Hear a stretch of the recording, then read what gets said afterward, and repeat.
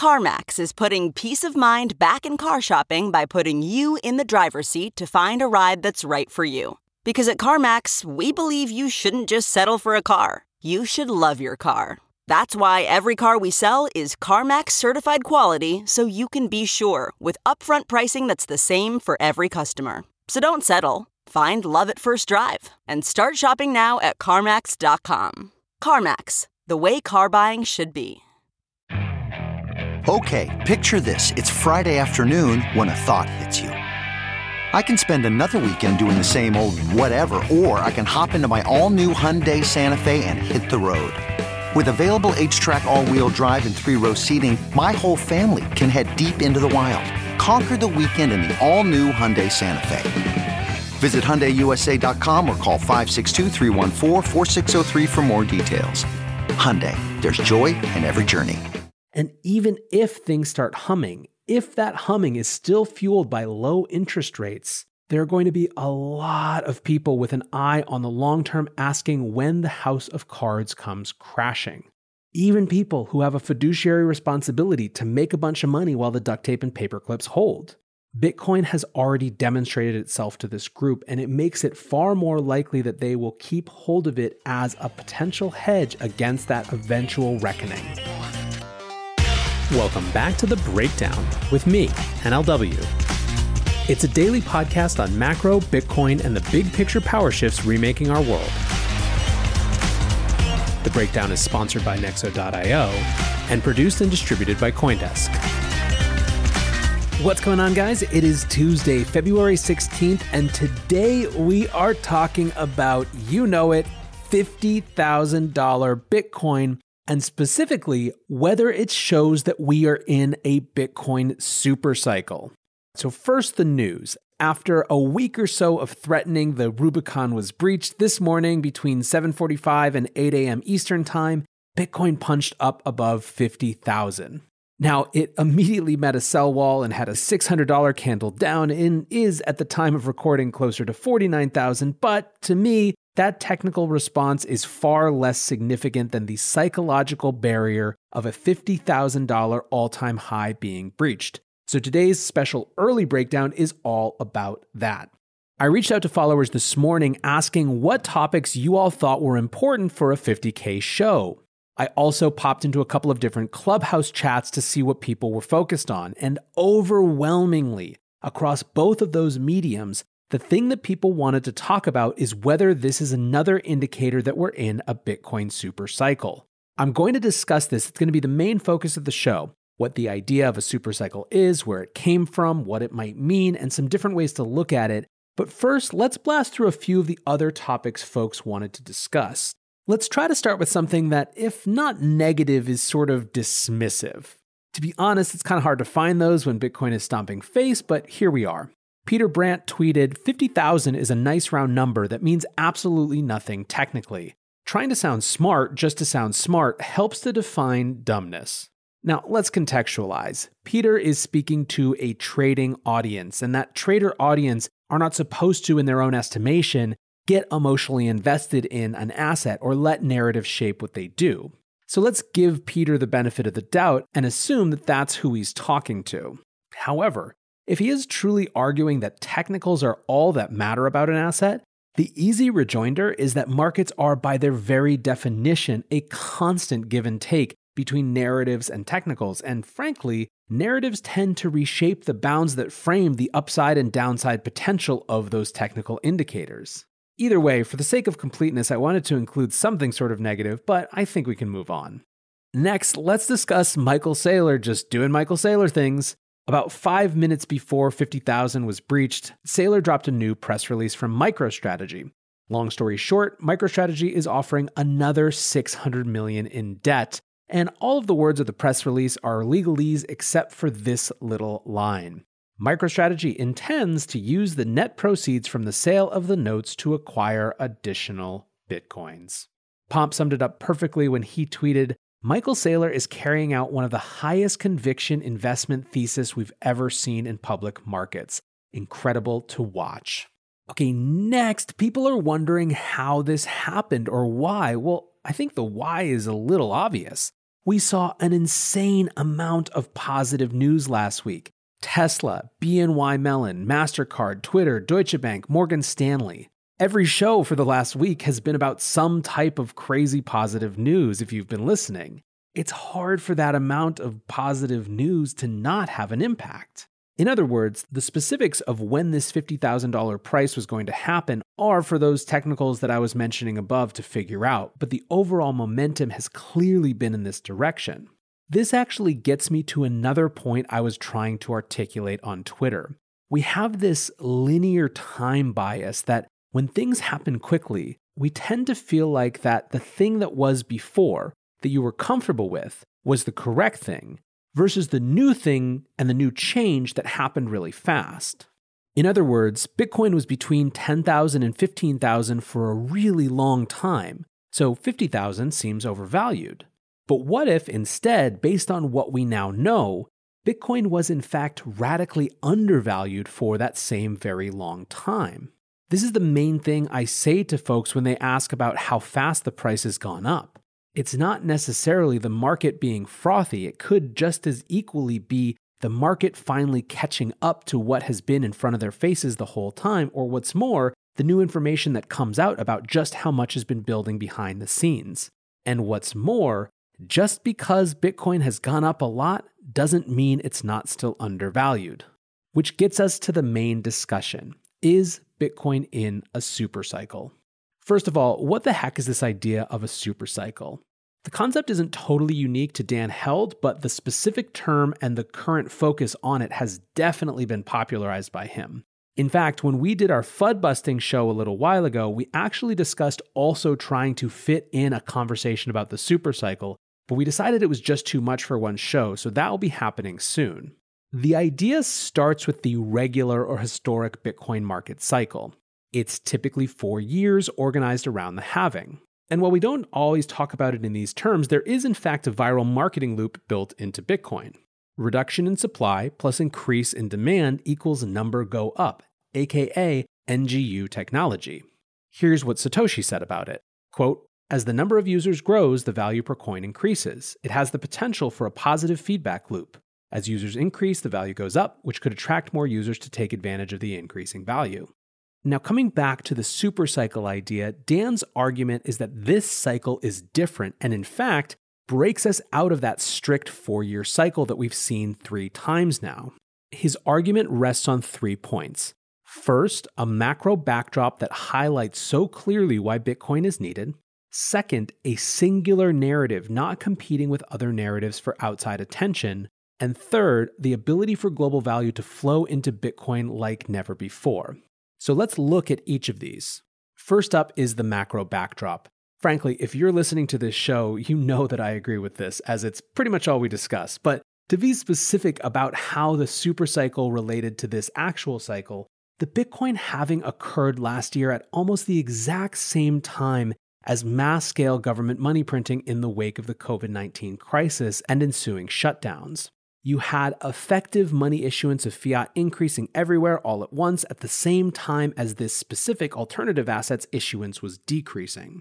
And now, while we can debate all day long, and we probably should, what exactly constitutes money printing or not, that is incidental to the point here. When we talk about macro backdrops, we're talking about perception. And there is no way to get around the fact that in May of last year, you had on the one hand, the banal predictability of predetermined math reducing issuance of Bitcoin as an asset versus the whims of central planners grasping and trying to do whatever they could to flood the system with as much liquidity and support as it needed to stay alive. This is exactly and precisely what drove the institutions here, one after the other, from the hedgies first, like Paul Tudor Jones and Stan Druckenmiller, to the larger firms and even insurance companies, the mass mutuals of the world. Which gets us to Dan's second point, the singular narrative. Dan argues that in the 2017 bull run, there were a lot of competing narratives with Bitcoin's Gold 2.0. The 2 biggest were competing chain forks focused on the payments use case. The 2 biggest were competing chain forks and Ethereum ICOs. When we talk about those competing chain forks, we have to remember a couple things. First is that they were talking about an entirely different use case focused on payments. Second, we need to acknowledge the harm these had on the store of value narrative. A 21 million hard cap doesn't matter if you can credibly fork and attract value, because then the cap is just infinite. It's as many forks as there can be. People like Raoul Pal have said that this is what freaked him out and pushed him away from the space in a while, is that 21 million hard cap was diminished by competing chains. This concern has come up again this cycle, but it is so much easier to dismiss because we now have 4 years of history showing that these chains with huge amounts of money behind them and early supporters of original Bitcoin trying to lead their followers astray clearly haven't been able to attract value away in a real credible way. In fact, during that time, the network effect of real Bitcoin has done nothing but increase. Looking for the best way to stay on top of your investment game? Nexo.io has you covered in 3 easy steps with their high-yield savings account for digital assets. Step 1. Create an account at Nexo.io. Step 2. Transfer assets to your secure Nexo wallet with no minimum or maximum limits on funds deposited. Step 3. Sit back, relax, and earn up to 12% compounding interest paid out daily on your crypto and fiat. Your passive income made simple. Get started at Nexo.io. The second competing narrative in 2017-2018 was Ethereum ICOs, and you have to remember that this was both a different vision for the world and an insane competition around actual dollar allocation. That different vision was about decentralizing the web, beating tech giants who had us locked in because of network effects, using early tokens to incentivize early adopters to help bootstrap network effects that could actually allow new types of services to compete. Some of them were about other things. They were about supply chains. They were about, again, tokenizing the world. That was the cry.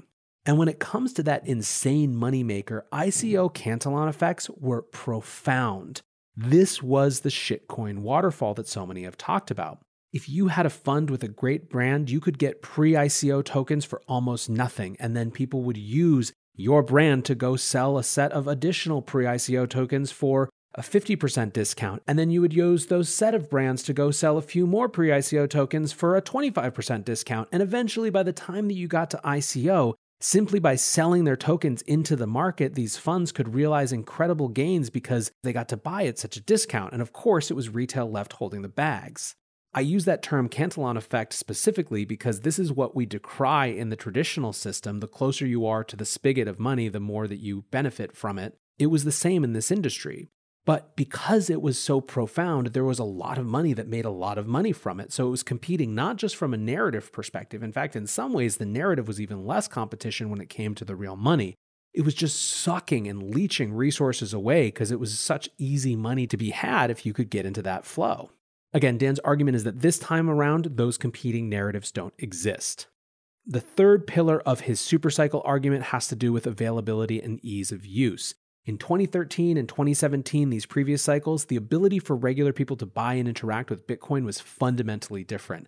Buying, selling, and holding it was obviously much harder, but also all of the different options based on your size, your risk profile, what you wanted to do, or how you wanted to make yield with it along the way just simply didn't exist.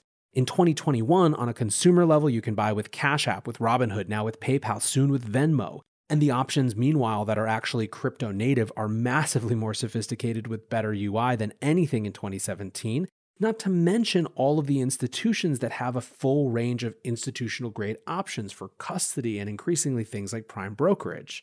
So, if we're going to explore whether this is truly a supercycle, I think we have to talk about counterpoints or potential future risks to each of these dimensions, and let's do it in reverse order.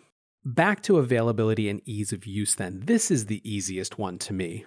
It is going to get nothing but easier to interact with your Bitcoin. The race is already on for commercial banks to offer services to retail and institutional customers. There's going to be massive amount of competition, which means that the customers on both the retail and the institutional side benefit. This is a one-way train that isn't turning around, and I think the only credible threat to this would be the US government doing a total 180 and transforming how people were allowed to interact with their Bitcoin and their other crypto assets.